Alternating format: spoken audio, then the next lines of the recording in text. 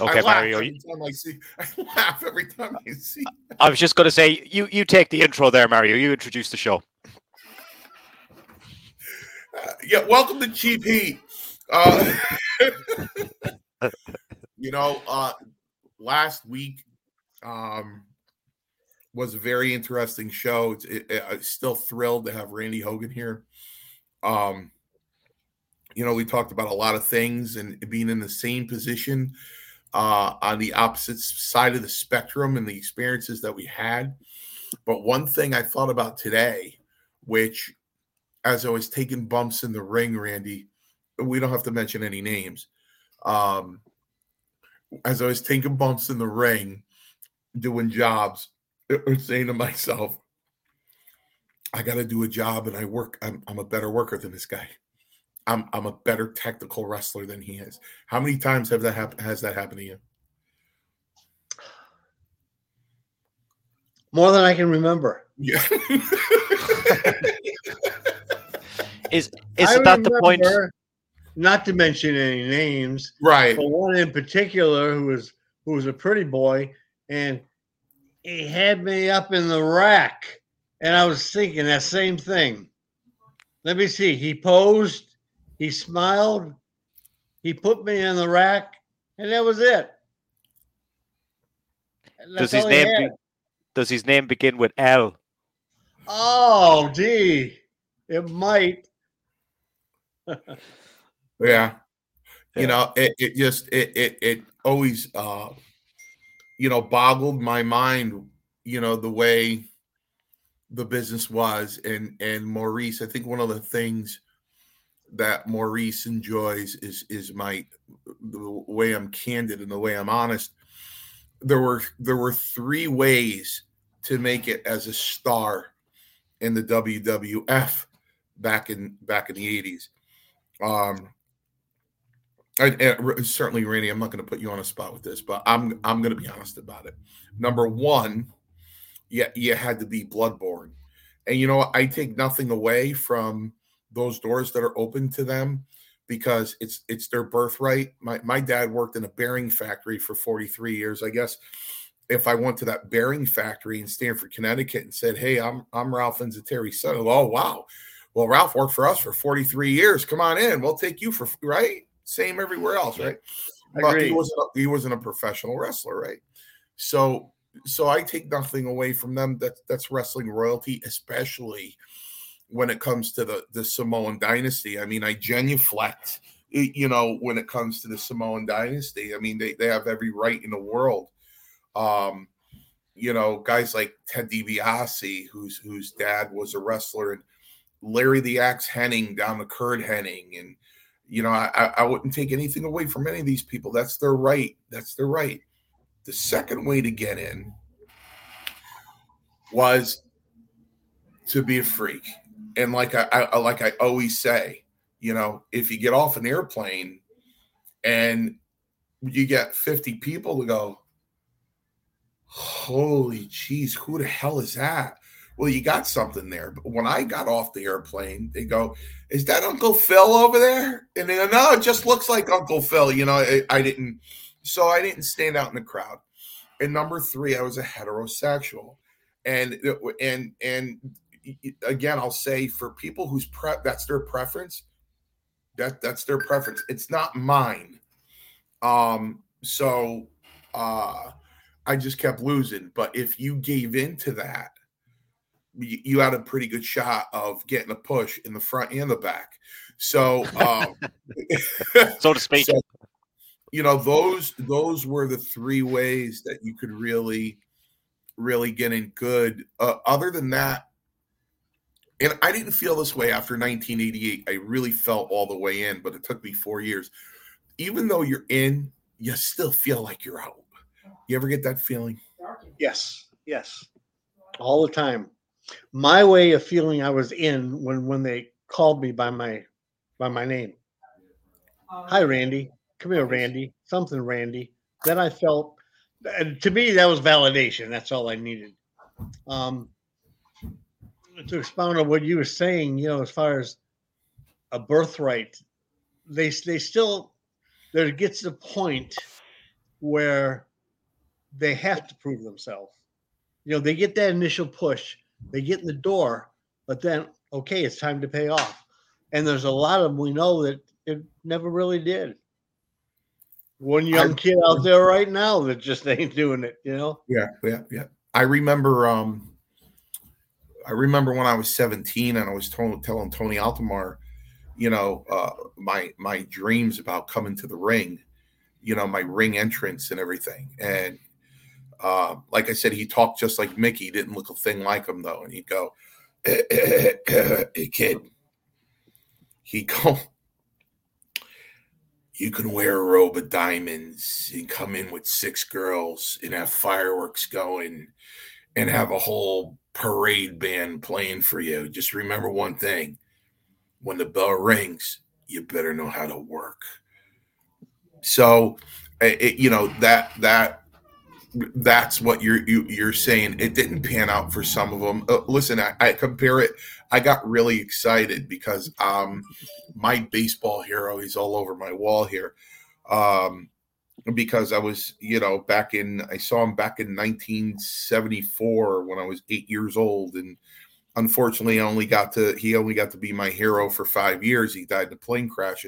And that was Thurman Munson, who was a catcher for the New York Yankees. Mm-hmm. And I got excited. It must have been, 20 years ago when I heard Michael Munson had signed a single-A contract with the New York Yankees, his son. And I'm like, oh, he never got out of single-A. Mm-hmm. Yeah. So, I have 3 daughters, and I thank God that not one of them ever looked at me and said, I'm thinking about being a female wrestler, because, I don't have the over door. I have the jobber door.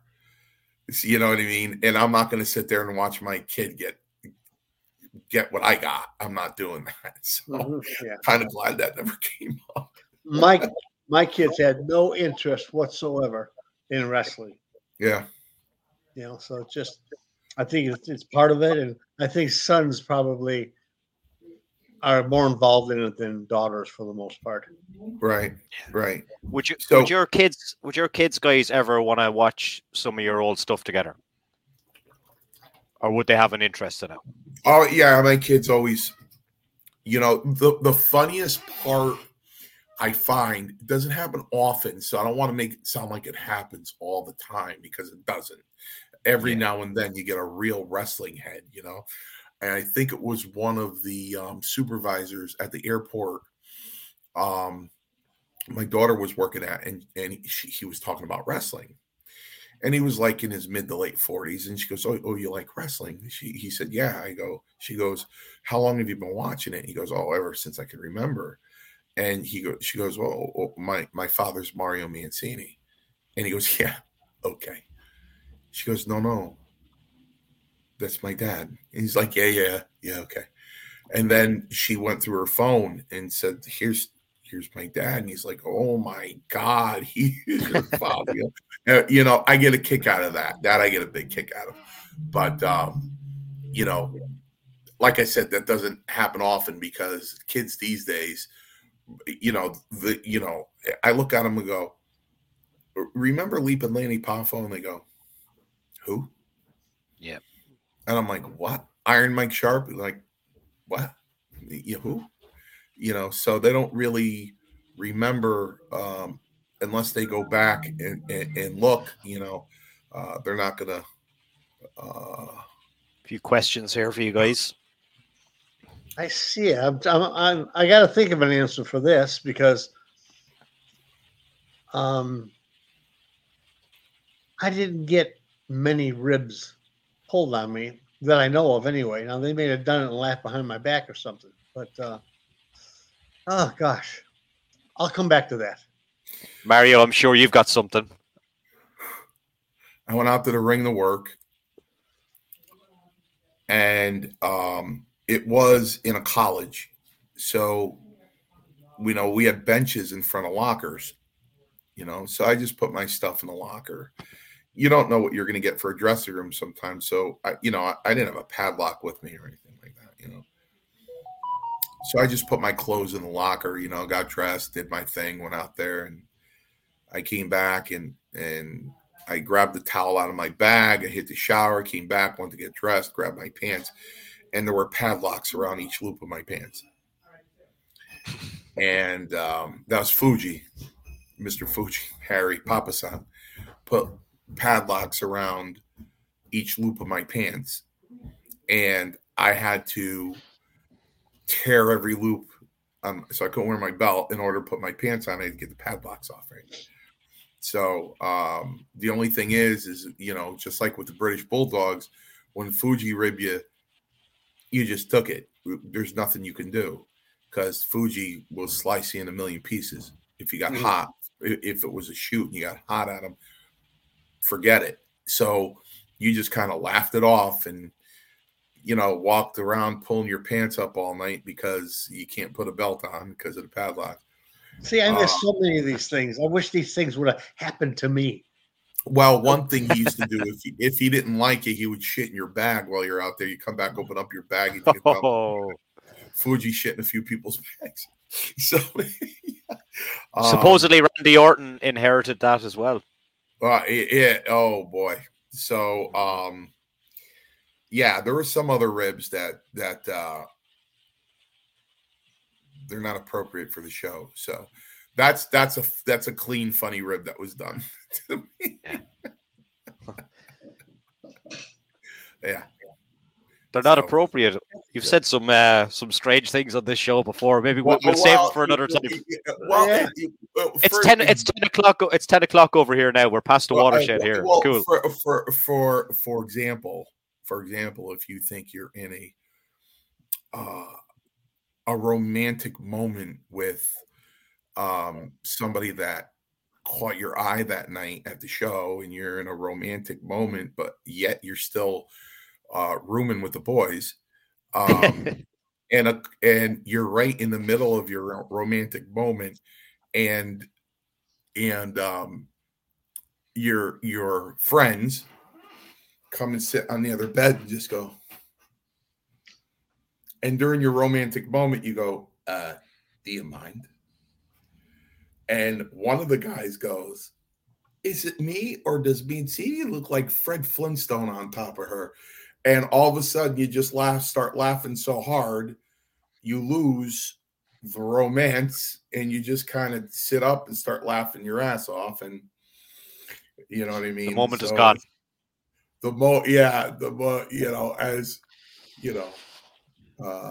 Last week about the meaning, the name of power. It was a great show. You can catch Mario now on the Hannibal TV. It's the biggest wrestling podcast channel on YouTube. So he's downgrading here for tonight. He's downgrading here for tonight to be with me again. Yeah, thanks to Maurice. Yeah.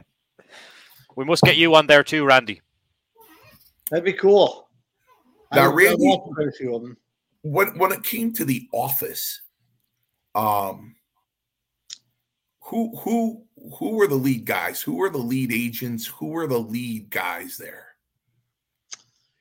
Well, it changed as it went from Crockett to Turner and everything. The main ones we reported to at the time, of course, was Jim Herd. Bischoff had it for a while.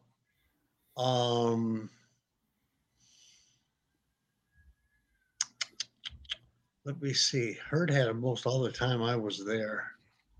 And of course, Dusty was always had his hands in everything somehow. Of course, down here,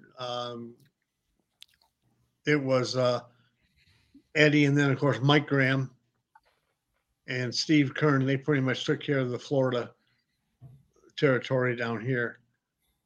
But basically, I would say it would have been Bischoff when he came to the peak of his power, and Jim Herd. Ted Turner owned it, but it's not like Vince McMahon. I mean, Vince McMahon's a wrestling guy. I mean, Ted, you ever see Ted at all? I mean, never. Right. Never at a show, never at a taping. Right. And he was right there because we used to tape at one time right at the CNN studios downtown Atlanta. And I'm sure Ted's offices were right upstairs, but never saw him, never heard of him. No, nothing. Never. No. Jim Herd you'd see all the time. Of course, Bischoff was there, in and out. I'm trying to think of who else. But those are the main guys that I remember. Yeah. So we of course there was Vince, and there was Gorilla Monsoon, and there was Chief Jay Strongbow, Arnold Skolin, Pat Patterson, Terry Garvin,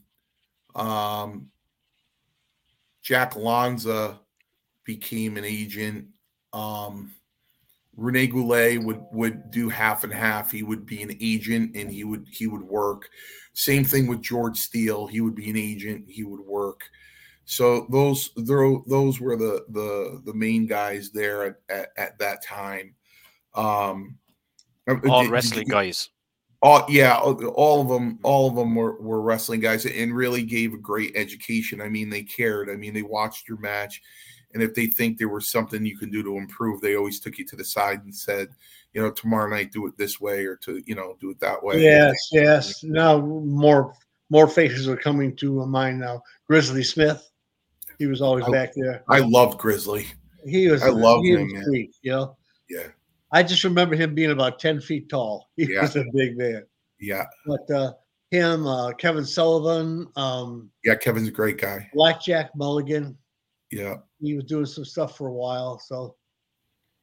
Yeah, I mean those are great guys. I had Mulligan when he was in there too. I'm trying to think if I worked with him in some sort of 6-man tag team or something. But it's funny how they interchange. You know what I mean? So how was it if you were there? How was it when guys came over from the WWF there?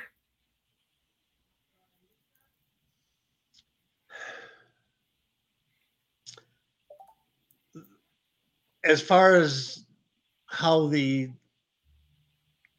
other over guys went, I'm not sure. There was always a bit of apprehension. Even though they may have known the guy, may have crossed paths with him before, they weren't quite sure what his agenda was or exactly what plans they had for him.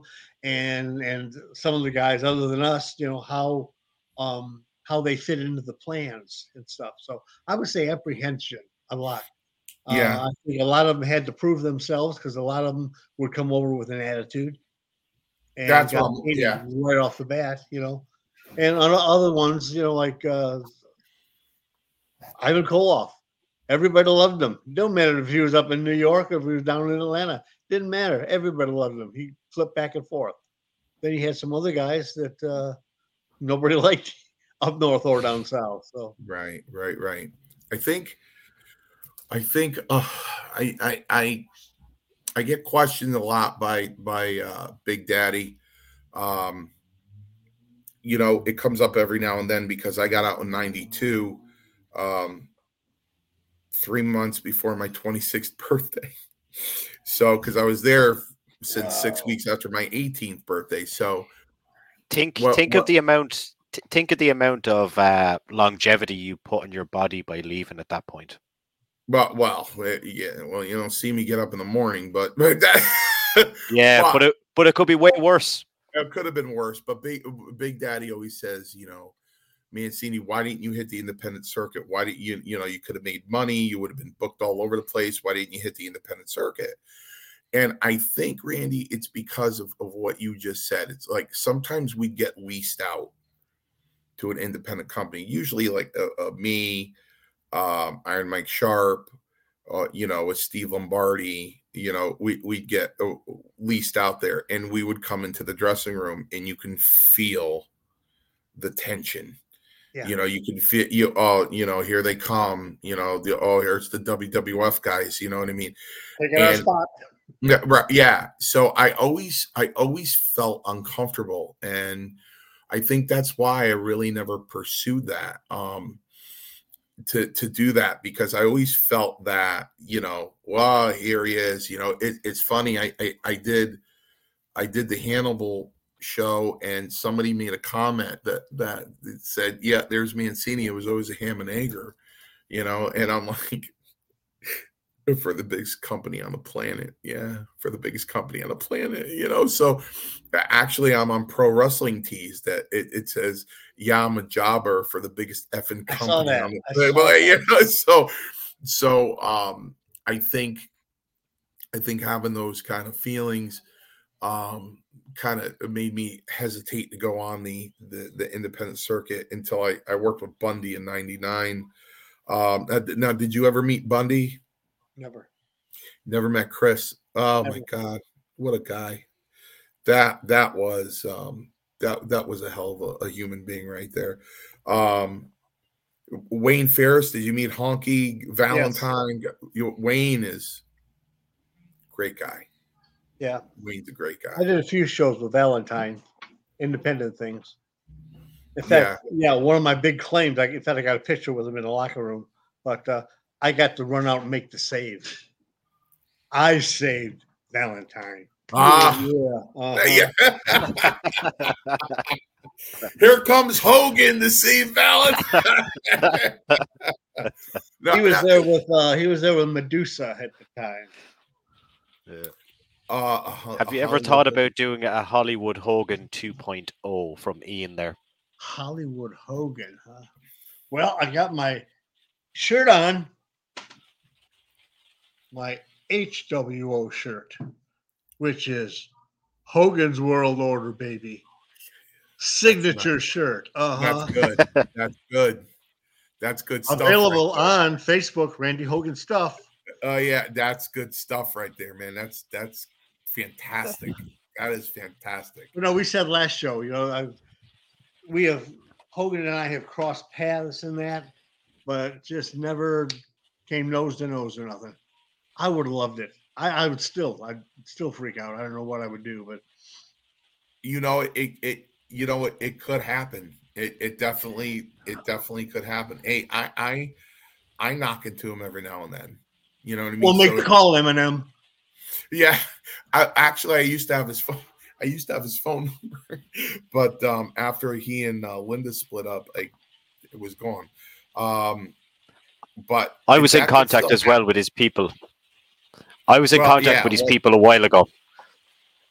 You never know what will happen with Scott Wilder. You know what I mean?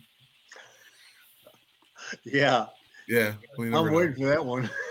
Now, well, did they give you a nice number, Maurice, the Hogan's people? They never really gave a number as such, but you could tell that that's the way it was going. They ran out of zeros, right? Yeah. Yeah, I'll just tell him next time. I'll just send him an email, say Randy Hogan wants to do a show with you. He'll be there straight away. There you go. You got to call the guy in here in his phone. Who is it? His name is Jimmy Hart. Oh, Jimmy. Yeah. Call the guy. Hey, have you got his number? I do. Hey, baby, call him right now. Call him right now. Go on, call him. I don't know if he'll be there this weekend or not in North Carolina. Yeah, Jimmy. Hey, Mario, what's going on, baby? But that's his right hand man there, Jimmy Hart. But Hogan does so many signings at his own places down here now. He's got the one in Orlando and the one over in Clearwater, and about once every 2 or 3 months, he'll have a signing over there, and it's like $250 to get in the door and another couple $100 for a signature. It's pretty pricey. He's got them lined up around the building. Those are taker prices right there. Yeah. Mm-hmm. That's what he was getting at the big event, $250. Yeah. Yeah. I just can't get my head around that still. I just cannot get my mind around $250 for 10 seconds with somebody. Just can't get my head around it. I don't. Yeah,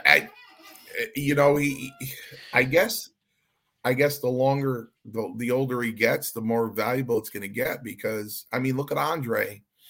I have a friend of mine trying to get Andre's autograph. Man, the thing's going for 14 grand. Oh. You know what I mean? So it's if I knew that, I would have had him sign like 30 things in the dressing thing. Hey, boss, Mario, just think how much we're going to be worth one day. Yeah. I mean, right We're now, going to start signing as soon as we hang up.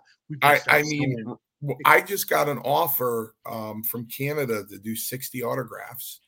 I'm not really that good at math. I could round to the $3, but 60 autographs for $200. So that's like, I don't know, $350. Very good. Very good. I retail for $19.99 on eBay. There might be a Black Friday sale on that one. And you get a Ginsu knife, to cut through cans and then slice it to big. If you call in the next 30 minutes, brother. So let's talk about the injuries. Where do we start? Well, I want to know about yours. You mean in the ring injuries or things I'm dealing with still? Well, we're still dealing with all of it, but whatever happened to you in the ring? The worst thing that happened to me was I cracked my clavicle. How'd you crack your clavicle? I was doing TV against Rick Steiner, and Steiner, he wasn't always stiff, but he was always firm. Anyway, he used to love doing them belly to back suplexes, and I had worked him quite a few times, and I always landed on my head. I tucked, no matter what I did, I was on my head.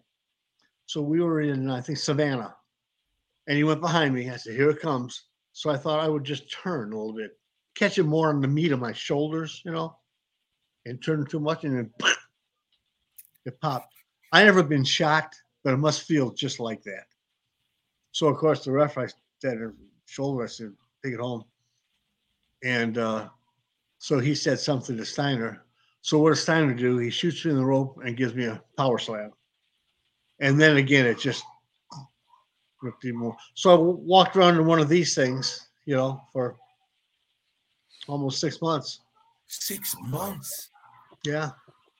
Long time to heal that. So that was the only really bad thing in the ring. I chipped teeth and I pulled my shoulder out a couple of times. Popped a couple of fingers out of place in that, but luckily I was okay. Like I said, the damage that I did get in the ring, I didn't feel until about 1.5 years ago. Now I feel every bump I ever took. Oh, yes. Never used to. Yeah. Yes. Yeah. Yeah. David Schultz broke my nose in 2 places in Warwick, Rhode Island. It was my second match. It was my second professional match. And it was August 9th, 1984. And to this day, I never asked him. He probably doesn't remember. I don't know why he did it, but I was making a comeback, and I was green, and he shot me to the buckle, and I moved, and he hit the buckle, and he spun around. And he went, "All right, boy, your turn." And I started, giving it to him in the stomach and everything. And he goes, "The face, boy, the face." So I wound up, and I went to give him one in the face and for a right. And for some reason, he put his left forearm up. So my arm kicked off his forearm, and I punched him in the face. And he met me with a straight right. Boom. Boom. Wow. So I had to get that reset, and they packed me up to my brain. Do you think they were, in the old days, they were a little bit rougher on us like that? Well, yeah. I mean, a lot of receipts, as they call them, or whatever, Well, I don't think they do that much anymore. Well, that's the difference between wrestling then and wrestling now, because, you still had guys coming out of the 70s coming into their own in the 80s, right? But they were they really started out in the 70s, right? So the guys who trained them were working back in the 40s and 50s. And like Strongbow told me one day, and because he was going like this to me, I go, "What's up, Chief? What am I, Carol Burnett? What are you doing?" You know, he goes, "Keep him that way, Mancini." I go, "I'll try." You know, cauliflowered ears, you know. So he goes, "You know, back in the late 50s, early 60s, guys that wanted to get into business, they would take 2 books and just sit there and just rub their ears every day with the books every day, Really? every day. So their ears would get cauliflowered and they were green. But because they walked in the dressing room with cauliflowered ears, the guys thought they were veterans and they didn't kick the shit out of them because they had the cauliflowered ears." Wow. Yeah, Strongbow told me that story, you know. So yeah, I mean these were tough guys. Listen, when you worked with Terry Funk, you know, it's weird, Randy, because they hit you enough to know you got hit, but it didn't hurt you. But you know you got hit. It's kind of like Brett was like snug when you worked with Brett. You knew, you know, you felt impacts, good impacts, but you didn't get hurt. But they were just what we call, Randy, smug. They're just a little smug. You know, Yeah. You know what I mean? So Well, you know, Kevin Sullivan was that way. yeah. Little Kevin, you know, the same way. And then you had guys like Barry Windham. Again, you had to watch him to be sure that he actually swung at you. You didn't feel a thing. I mean, you might feel some air going through, you know. And I mean, I watch guys, and a good friend of mine down here, Bob Cook, who's known for supposedly throwing the best punch. Lawler, everybody brags down. But that's another art, learning how to punch, you know. Yeah. Yeah. I always tell the students in my wrestling school that my trainer made us put up mirrors, 6-inch mirrors with clothespins to learn how to punch. You know, you didn't break the mirror, then you know you're getting there. You know what I mean? But Tito Santana actually taught me how to punch. It was kind of unfair because while I was watching him, I said, "What are you, double jointed in your wrist?" Because he was able to just snap that thing, man. He would just snap it. He'd go full force, and then at the very end, he would just snap that. You know, he threw an incredible punch, Tito. So I was very fortunate to be with the guys I was with, but the Iron Sheik herniated a disc in my neck on a back suplex. He was tipping my ass too much, so he goes headlock. So I snatched the headlock. I knew what he was doing because he's the master of the suplex, right? I go, here comes a back suplex. So he picks me up, and Maurice, that motion is a straight bump back. Straight bump while you're up. I'm going down, and he's going. I'm going Sheik. There's only so much you could tuck your chin before you hit the back of your neck and hyperextend it. I was in a neck brace for 6 weeks.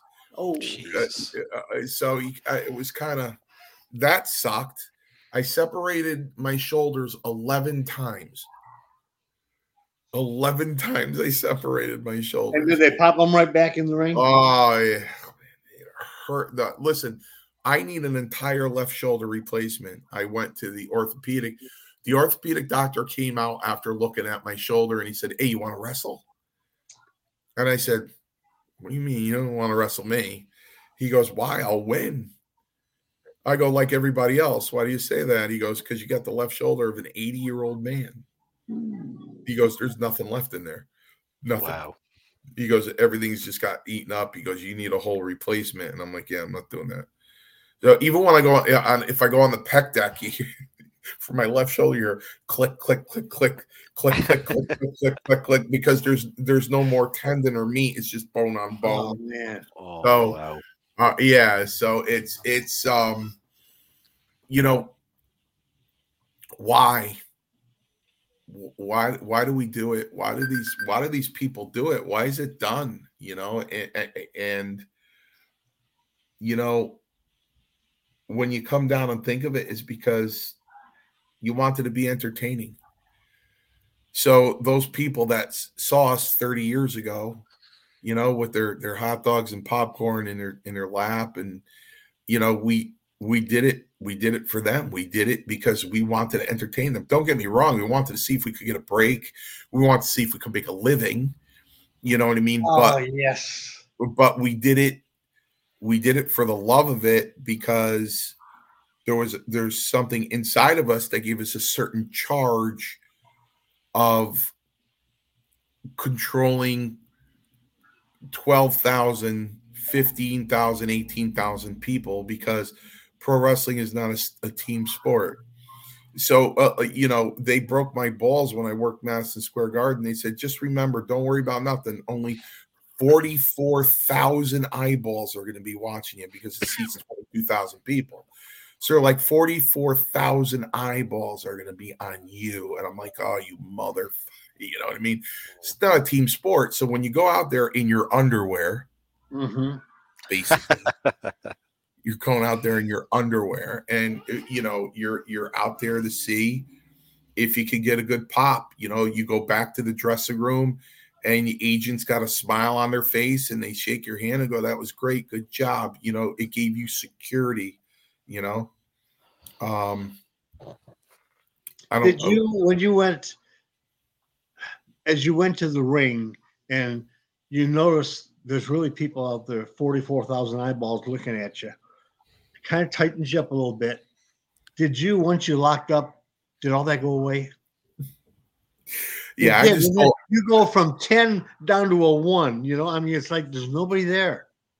Well, I tell you what, it's so, what a coincidence that you said that, because my gut feeling told me that when I rented my ring out to another organization Friday night, it was going to break. I don't know why I felt that way. I just felt like it was going to break. And you know what? It broke. Oh, it broke. So one of the side rails, the teeth that slides into the side rail, the two teeth, the bottom tooth had snapped off. So I had to get a welder on Saturday morning to weld it back on. But the students were there. And we were talking about going out to the ring and their first match and stuff like that. And, you know, I said, the funny thing is not that you forget whether you're a heel or a babyface to work the crowd, either get the heat up or have them cheering on a comeback. But no matter how many people you're working in front of, for me anyway, when that bell rang, it really just blocked them out. Yes. It just, you know, just really, you were focused on what you were doing in the ring. At the same time, when you made a comeback, you clapped your hands, you looked out, and it's almost like, you know, it's almost like being on stage and the spotlight's on you, but the theater's so dark you can't see the crowd. You know, you're playing to someone, but you just played to the building. You're not really playing to anybody except that one guy. With that one guy in St. Louis that took up 3 seats when I went out there and said, he goes, "Who you losing to tonight, Mancini?" And I looked back at him, and the one-man gang started walking out of the dressing room toward the ring. I go, you want to wrestle him? You want to come in here and do this? Oh, no. I then sit down, shut up, and eat your hot dogs and enjoy the show. You know what I mean? So you really don't, you know, or there was somebody extremely attractive in the front row on one of the sides of the ring, and one of the guys goes to throw you out, and you go, no, not that side, the other side. And you're climbing up the steel ring, the guards on the outside, and as you're crawling up, you're looking the girl in the face, and you're going, Red Roof Inn, room 224. You know, and it's like, and you're praying to God, you hear.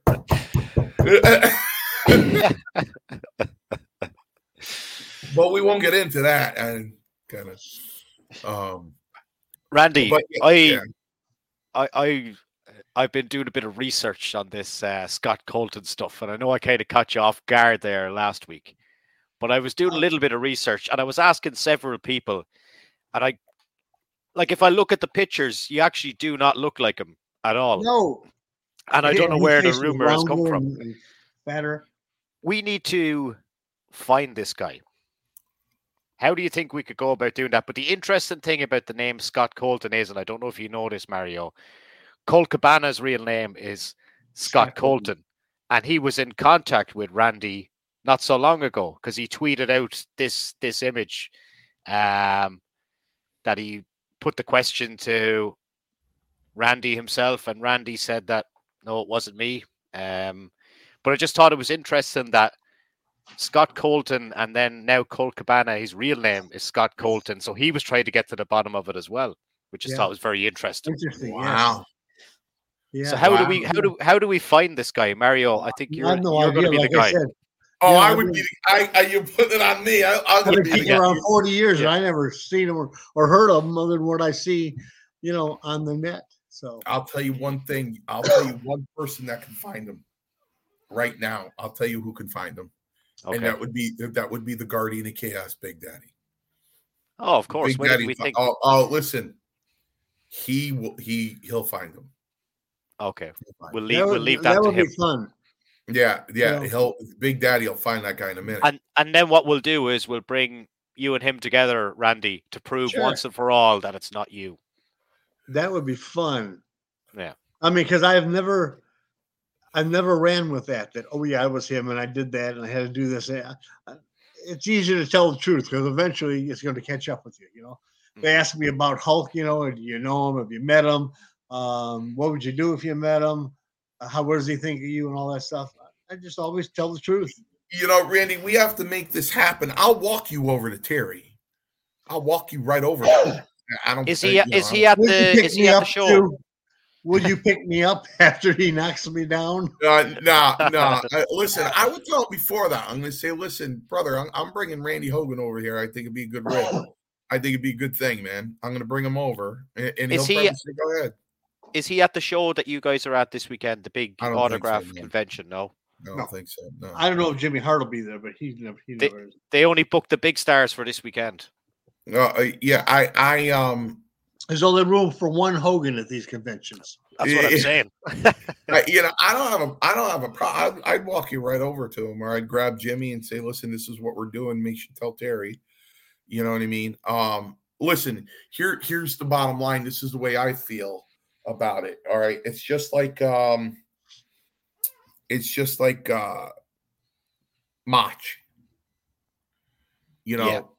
Dead ringer, man. Dead ringer. I mean, I showed Roma's mouth dropped. I mean, for somebody who knew Randy Savage personally and worked with him about a half a dozen times and was in the dressing room with him constantly, I mean, Mach has him down. I mean, he's incredible. And Randy has passed away. Mm-hmm. But I think like Randy Hogan, I don't think Terry should be angry because I don't think Randy cost him any money. You know what I mean? He didn't cost him any money. Did I tell you? I don't know if I did.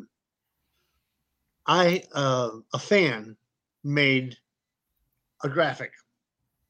It's the old Bash at the Beach background. It's got Hogan on there. It's got me next to him.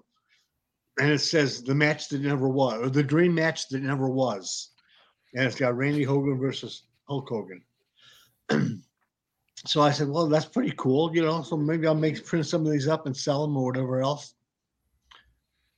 I got contacted from his people at Ron, whoever runs his stuff, a cease and desist for those pictures. No. Yep. Cease and desist.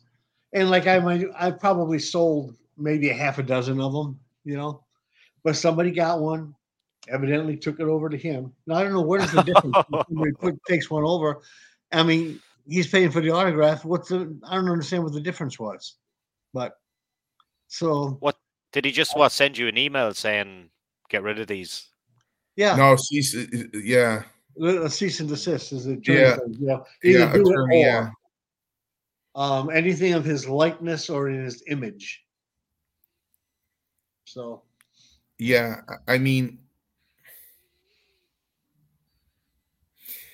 but you talk about it didn't cost him any money. No, and you're not taking any food, like we say in the wrestling business, Maurice. Not taking any food off his table.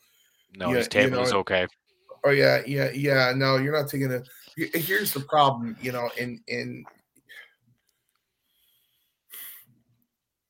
well, Linda was very expensive. That divorce was very expensive. I mean, I sometimes I feel bad because, here's a guy that really was at the right place at the right time. I mean, you want to talk about a story about somebody who wanted to be a wrestler. He walks into a bar. I think it might have been in Florida in the 70s, and he sees Harley Race, and he says, I want to be a wrestler. Race punches him in the face and throws him out the bar. You know what I mean?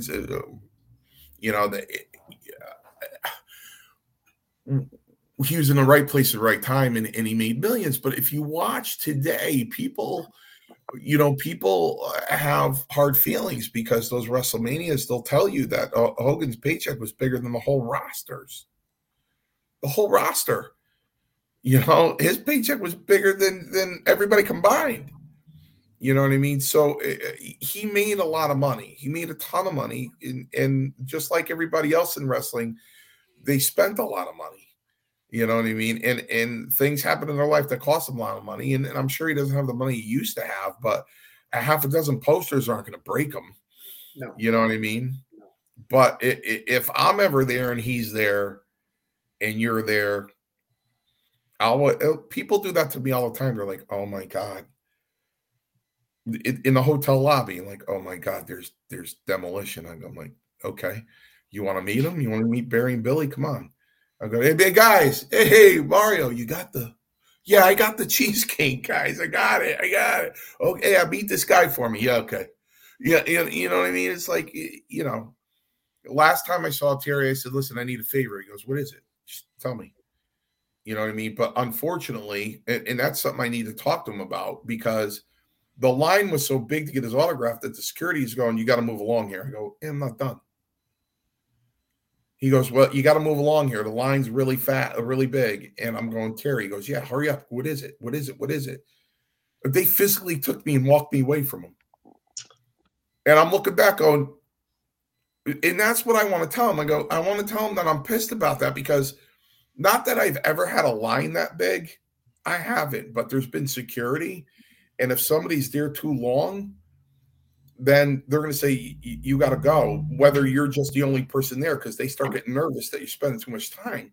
Yeah. So a friend from high school happened to be in the state I was in, and he came and he saw me, and they're like, there were 3 people behind them, and one of the organizers said, Mario, and I said to him, get behind me. I won't be able to talk to you to your face, but talk to me in my ear and I'll talk to you. He could have done that, and he didn't. That's what I'm hot about. He watched those guys freaking grab. I'm like, are you serious? Are you throwing me out of here? Are you? And I was with Joe Bruin. And I'm like, I told Joe, I go, oh, and I was so mad. I said, that big goof son of a bitch, wait until I see him again. I said that. Well, that's your next trip down here. Your next trip down. Yeah, it really, I talked to Eddie about it, but I don't know how close Eddie Beefcake is with Hogan anymore. I'm not sure, but I haven't asked him. But that's another guy. I mean, when you do these conventions and you see your friends and you see the shape that they're in, it just breaks your heart, man. I mean, yeah. And Maurice, what you need to do really is, the best part about these conventions is the dinner after, and there's 10, 12 of us sitting around. It just never ends. And the stories start coming out, and it just never ends. It never ends. I mean, it really is a good time. Hopefully you guys get booked for April next year over in the UK. The big one. I got to talk to Roma. Roma's going. Paul Roma has been announced. Yeah, there's only been maybe three people announced or four. I contact them every year, and I get a reply. We got your number. We got your number. Randy, I don't understand. There's not a lot of us left. You're an iconic wrestler from that era. Iconic. Nobody cares unless I can look good in a bikini. Okay, that's all they care about. I can get 10 plane tickets tomorrow if I look. But even when there's talks, there's always talks since Bret Hart made a statement about Barry Horowitz, and Barry Horowitz he does belong in the Hall of Fame. He does belong in the Hall of Fame. But you know what? Your name comes up. You ever go on Facebook and I join all those wrestling sites. I'm on every one of them. Old school stuff, and they're like, "Who's the top jobber?" You're always there. Always. They do jobber of the day or old school jobber of the day. You're on all of them. You're on all of them. All of them. Randy Hogan. When you order something from Wish or something, picture Hogan, picture me, or something like that. You're on every single one of them. When that category comes up, you know what I mean. I'm not even on as many as he is. The one name that comes up constantly is the Brooklyn Brawler. So, but he's on more than me. Randy's on they mention him more than they mention me. I'm easy to make fun of, though. See, you were legit. I mean, I look pretty much the same as I did back then. So it's easy for them to look at me now, look at me back then. I still look the same. I still got the same name going on, the same semi-gimmick going on. So it's easy to poke at me. And luckily, I don't take it to heart. But brother, you have to remember something, man. Any human being that walks down that aisle and goes through those ropes and stands in that ring and works when that bell rings, you're never a joke. Ever. I agree. Never. I agree. Never. Because you can die in there. You could die in there. You can leave there in a wheelchair. And you know guys that have, and I know guys that have. Oh, yeah. That is no joke. God did not intend for us to use our bodies that way. Just didn't. And we did. It is no joke. Anybody who steps in that ring, trained. Anybody who steps in that ring. It used to be that way. Remember when we got started, though? It was like magicians. It was like a very closed society. And you really had to at very least, know somebody who knew somebody who knew somebody to introduce you or even to talk to somebody. Because you talk about kayfabe being alive, every backyard, every street corner, every parking lot, they got somebody in there, guys. I don't get, now, we used to wear a singlet once in a while. I didn't, okay, or trunks. But now, what's all these kids? All T-shirts, tennis shoes, Now, if that's your gimmick, like when Cena started and was doing that thug thing, that was different. But now, this is the norm. It's unbelievable. But I think a lot of guys look the same. Don't they? Too similar. There's not enough backstory into them. Well, I use the term loosely, but they all work the same too. They don't. Yeah, I mean, they throw 117 super kicks. Yeah, I mean, but don't you I'm sure you spend time with your students on teaching them. Basically, a whole class should be just on how to sell. The best seller I remember is Bobby Eaton.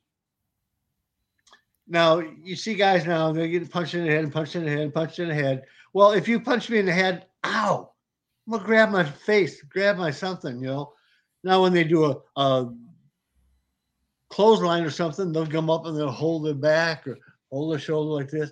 But yet somebody can supposedly punch them right in the jaw, right in the head, and they don't even flinch, And that should be part of it. Sell every move. Don't just pick out, 1 out of 10 to sell. But again, it's just part of the art that is gone by the wayside. Yeah, I just, that's why I don't watch it today. You know what I mean? It's like, how many guys, when you were sitting in that dressing room, how many guys did you see coming to TV and then you never saw them again? A lot of them. Yeah. A lot of them. Yeah. I would say easily 75% of them through a span of a few years in that. That's right. And you know why, Maurice? Because they weren't even damn good enough in the ring to do jobs. See, the thing is, in order to do a job and do it correctly, you have to be a really good wrestler, right? You have to be a really good wrestler in order to do that. And trustworthy. When Turner came in, bought it from Crockett, there was a whole different set of jobbers that were there. And I remember we had a meeting, I think it was Jim Hurd, and they said, okay, guys, everything's starting from scratch right now. We're going to change a little bit. We're going to get more into wrestling and trying to get away from the hardcore jobs, which they never really did. But he said, we only want guys now that can work, and you have to prove yourself. You're going to have to be able to get in there with a Mike Rotunda or a Steve Kern or someone like that, as well as getting jobbed out by a Vader or a Abdul the Butcher or something. You've got to swim in every pond. So you're going to have to know how to work. And part of that is knowing how to sell, but how to do simple reverses and stuff, Not that you use it that much, but it was almost like an audition we had to do. And that's why a lot of the guys left, and me and George South and Italian Stallion and a couple of guys, still stuck around, luckily. The names just that came out of his mouth is like the Mount Rushmore of jobbers. I mean, they were the staples that everybody, that they're all on those lists, on those wrestling. When that question comes up, who are the top jobbers? Yeah. You, the Italian Stallion, George South. Every time they mention, and again, Horowitz should be in the Hall of Fame, but right after that, they mentioned George South. They mentioned George South too. George was the jobber. He's the one that when we first went up there, he was there and we always watched him. He was always sitting in the corner reading his Bible. Always. So that's where he spent his time in the locker room and that. But he'd go out and we'd watch him and he'd work. And I said on our last show that Flair used to request him, let me have South. Or a guy named Greg Price was another one that Flair went up to and says, come here, Price, I'm going to make you look like $1 million tonight. But that was some of the old school mentality of some of those guys. But then there were guys that took liberties, and you hit on it last time with the Nasties, especially with Knobs rather than Sags. Well, my Knobs was Vader. Oh. Vader. And it was so bad. It wasn't that they were just big and brutal, because I worked the Road Warriors, Legion of Doom, whatever you want to call them, not long after they had gotten started, They didn't know this stuff's fake yet. I mean, when they came down, it was like hitting you with a log or something. They didn't mean to. They just didn't know any better. Vader knew better. Now, his excuse was he spent so much time over in Japan, and it's much more physical over there. It's totally different. So he came over here, and some of these guys, not so much when we started, but the Powder Puff guys that, it hurt, or complaining about the physicality in that. That's why I said never complain, never say nothing, thank him, be professional, and move on and get another payday out of the deal. Okay. But Vader didn't care. That was the difference. Some guys would hurt you, and at least in the locker room, if you got hurt somehow, they'd either apologize or say, "Hey, you okay?" Whatever else. At least acknowledge the fact that they kicked the shit out of you for real. You know, Vader, not a word. Yeah, that Abdul the Butcher. They don't care. They don't care. But we do. We walk away from those guys. Yeah, having no respect for them whatsoever. But you know, it's funny. I was in Birmingham, I think, Alabama, and I worked Abdullah, Abby, and I didn't know what to expect. And Gary Hart was his manager at the time, so I'm taking my robe off and just turn around. Didn't know what's coming, so he's got some, I don't know what belt he had, come over and smack me with a plate right in the back of the head. You know, okay. So then he went on and did the job, beat me to death with a kendo stick. And but after the matches, of course, I had to go to find him, you know, being professional. And Abdullah is a very well-spoken man, you know, nothing like his gimmick. So he was smoking a cigar, had his feet up on a desk, and said, "You okay?" Wow, he acknowledged. I says, "Yeah." I said, "But that opened the door." I said, "Yeah, but you beat me to death with that kendo stick." And he said, "It's good for the business." And you know, I thought about that for years, and it was because we were outside the ring, and the you know, the barrier was right there. I mean, people weren't 10 feet away. You know, how's he not going to whack me with that stick and everything? And but it's good for the business. And I thought about that. Why would he say that? Why would he say that? It really was. That was old school, you know. And you know, we got paid good. I mean, you know, when you're used to working either for free or 25 or 50 bucks a night, and all of a sudden you're getting a couple, $300-400 a night or something, you know, and you're a young kid and single, and all you want to do is buy a couple of beers afterwards. That was really good. So I always figured I got paid to get beat up. That was my job, to get beat up and not to bitch about it. If I didn't want to do it, if I didn't want to get hit or hurt or whatever else, then I can do something else. I could buy a ticket and be a fan again. But that was one of the stiff guys that did it because it's good for the business. Yep.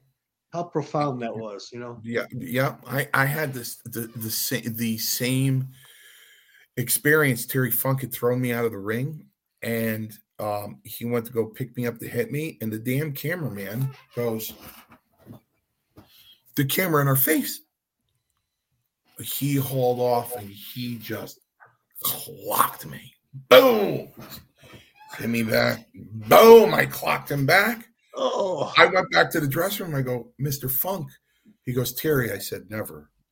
Him and Harley Race were the only two guys I ever did that with. I said, Mr. Race, we're working together. Harley. I go, So I said, Mr. Funk. He goes, Terry. I go, no. No. I go, I'm so sorry. He goes, kid, listen to me. We had no choice. He goes, the jabroni came right in our face. He came right up to us. We were outside the ring. I had to hit you. I had to hit you. What was I going to do? He goes, you understand that, right? I go, yes, sir. I understand. You know, so back then, you know, when guys like Harley Race spoke or Terry Funk, you know, just it was like coming from a burning bush. Yeah, it's all script. Yeah. No, listen. Yeah. Here's the deal. Apples and oranges. Yeah. You know what? Again, I've said it a million times that even on a house show, Iron Mike Sharp had the leather thing on his forearm. And I'd be working with him in a house show going 16 minutes. And I'd look at him and go, Mike. He'd go, yeah. That's it. You go out there and wrestle. That's it. You called everything out there. You called everything out there. Everything. That's all you needed to know was the time and the finish. Yeah. Not now. And you didn't worry about that because the referee usually clued you into that, take it home or whatever. Well, yeah, he let he peek in, 12 minutes gone. He peek in, not a problem.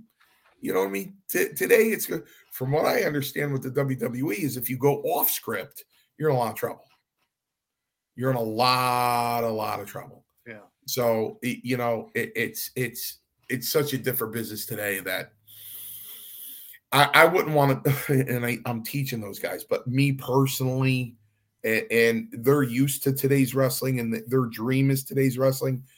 It just wouldn't be for me. I wouldn't do it. I wouldn't. Okay, now take yourself back. Okay. You don't know what you know today. Okay. Would you get in it? If you were that 18-year-old kid again, would you look at it differently? Not having the knowledge that you have now. Oh, I've said it before, and I said it again. If we went back to 84, July 31st to 84, with my first day in the dressing room, and I have the memory I have right now, but I'm back then, and I go, are things going to be different? And they go, you know what? Everything's going to happen exactly the same way. It's going to be duplicate of what happened before. You're going to go through the exact same thing. I go, who am I working with? Who am I working with? They didn't care. No, because let me tell you something. There's the entertainment business and then there's the wrestling business. I broke into the wrestling business. Me too. The wrestling, you know what I mean? Where it's funny because Joe Bruin went to go see Bret Hart, and there's only 3 of these pictures that exist, and Joe Bruin has one, and he got it from Steve Taylor, who used to be the photographer for the WWF back in the day. And it's the Hart Foundation giving me a double elbow. And I'm ready to take the bump. You know what I mean? I already got 1 foot in the air, ready to go back. And there's only 3 of those that Bret never saw it.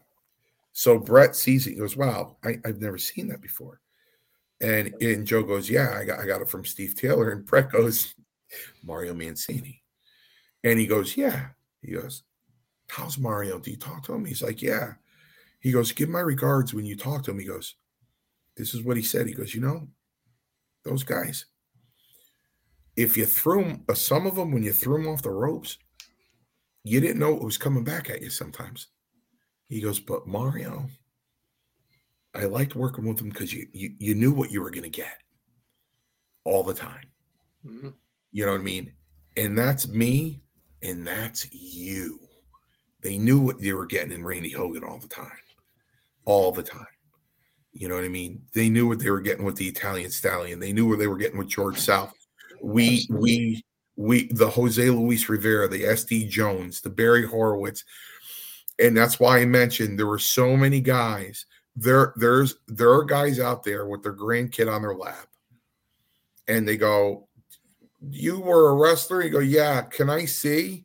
And they show a match on YouTube and they go, I want to see another one. And they go, it's the only one I got. Mm-hmm. Because they were there once and they never came back. We were there for years. Why? Because, brother, we were that good. And we did what we were told. We were professional. Oh, yeah. In the ring, out of the ring. Okay, you know what else? Oh, this really pisses me off. When we used to go to the matches, okay, when I first started, you dressed up. I remember Steve Regal, Steve Austin at the time, Terry Taylor, always sport coat suit. Now you might see Flair or somebody dressed up, but you always either had to wear a sport coat or something. You didn't come in there with a Metallica t-shirt and some cut-off shorts and mismatched shoes and one sock or something. We looked professional from the time we got out of the car until we got back down into the car to go home. That's right. It don't happen no more, though.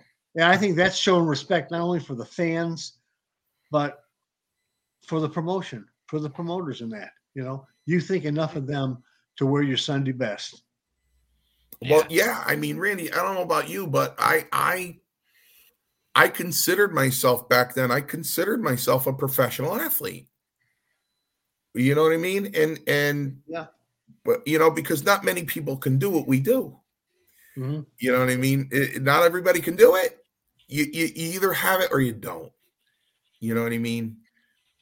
You either got it or you don't. Yeah. And you know what? Like I say to the students, listen, a lot of you will be career independent pro wrestlers, and there's nothing wrong with that. There's nothing wrong with that. If you love the business, if you love wrestling, there's nothing wrong with that. But we made it to the show. We were in the show at any level, and there's guys that came there and were never returned. They weren't even good enough to job out. Yeah. So we were there. We can say we were there. You know what I mean? We weren't career independent pro wrestlers.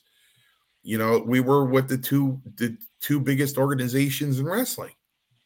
Going head to head all the time. Yeah. You know what I mean? But if nothing else, because I think there were more opportunities back in our day than today. Because you had all the territories, you had all kinds of different TV, different markets, everything else. People going back and forth, whole different way. Yeah. But even my instructor, Pat Oates, said we were talking about doing it for a living or whatever, because him and his brother did for many years. But he said, there's nothing wrong. He said, everybody's not going to make it.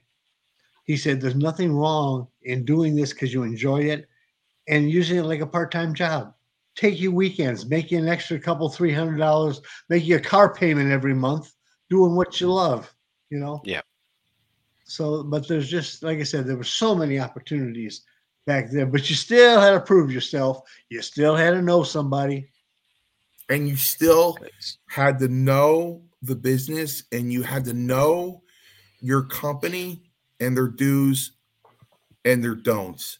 And you needed to know the office and how they thought, or what they liked and what they didn't like, and what would be trouble and keep you out of trouble. You had to have that awareness too.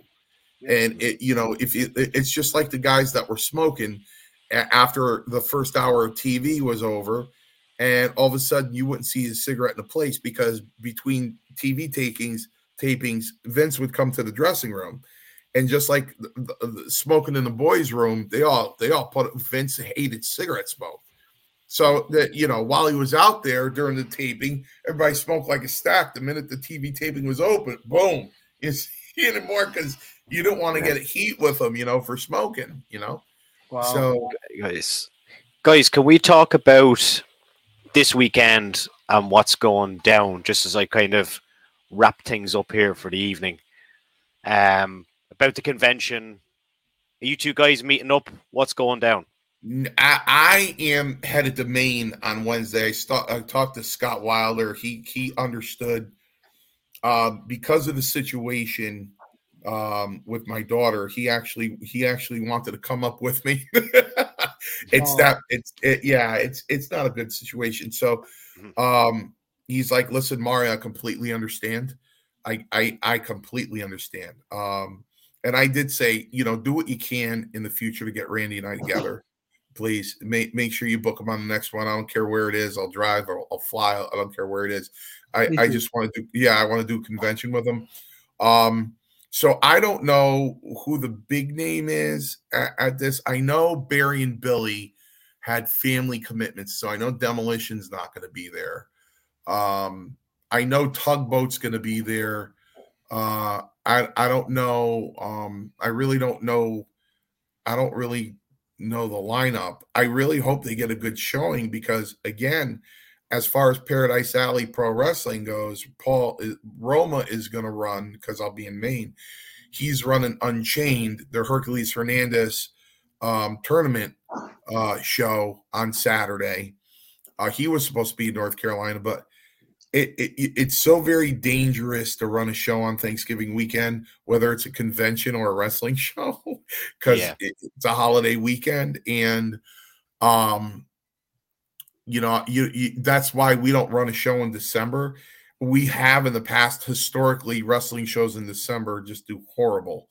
You know, and especially with the economy now, people are definitely need to spend their money somewhere else. You know what I mean? That's, you know. Yeah. You know, that, listen, I don't bullshit. Like, before Scott Wilder got a hold of me, Randy will love this story.